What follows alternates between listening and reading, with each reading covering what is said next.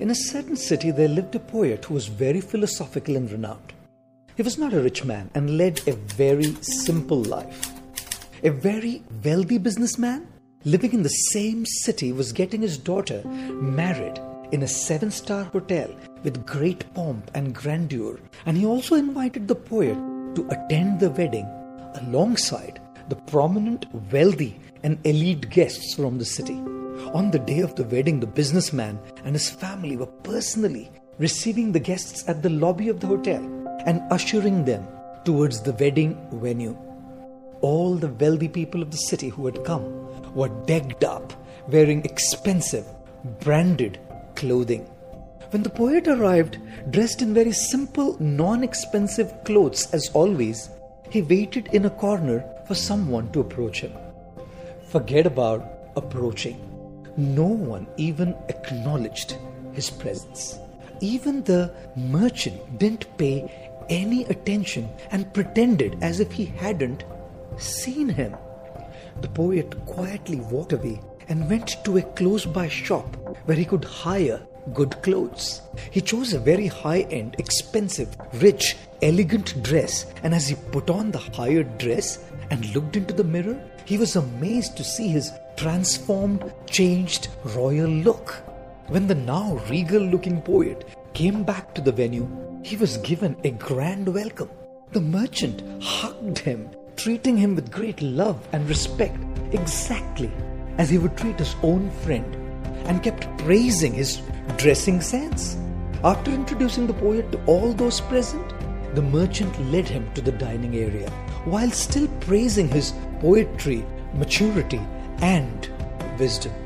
He made the poet sit in a very prominent place on a beautifully crafted couch with soft cushions. The food was being served in expensive fine crockery and cutlery, and the merchant lovingly served the delicious meal to the poet with his own hands.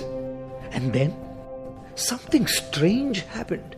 Instead of eating the meal, the poet started dipping the corner of his coat in the soup.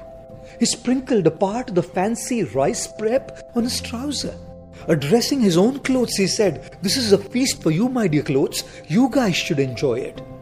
All the guests were surprised at this weird behavior. Finding this bizarre, the host asked the poet, "What are you doing, dear sir? How can your clothes eat?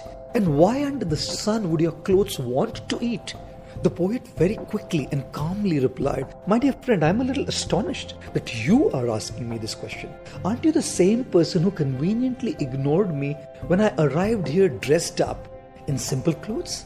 I think it's my dress, my looks, my attire, my appearance that you value more than me. Now that I've put on these expensive clothes, I see a world of difference in the way that I'm treated here by you. I thought that everything that I received here was for my looks and my clothes, and therefore the food should also be served to my clothes." The embarrassed businessman had learnt his lesson, and seeking forgiveness, he offered his heartfelt apologies to the poet. Dear friends, isn't it sad that we live in a world, a very superficial world, where we are accepted more for what we have than for who we are? We are accepted more for what we wear than for who we are. We are accepted more for what we look like than for who we are. We are accepted more for where we live than for who we are. We are accepted more for which cars we drive than for who we are. Unfortunately, our worth is measured based on our external achievements and value, and not based on the merits of our being a genuine person and a good human being. किसी ने क्या खूब कहा है, जरा सी जेब क्या फट गई, सिक्कों से ज्यादा तो रिश्ते गिर गए.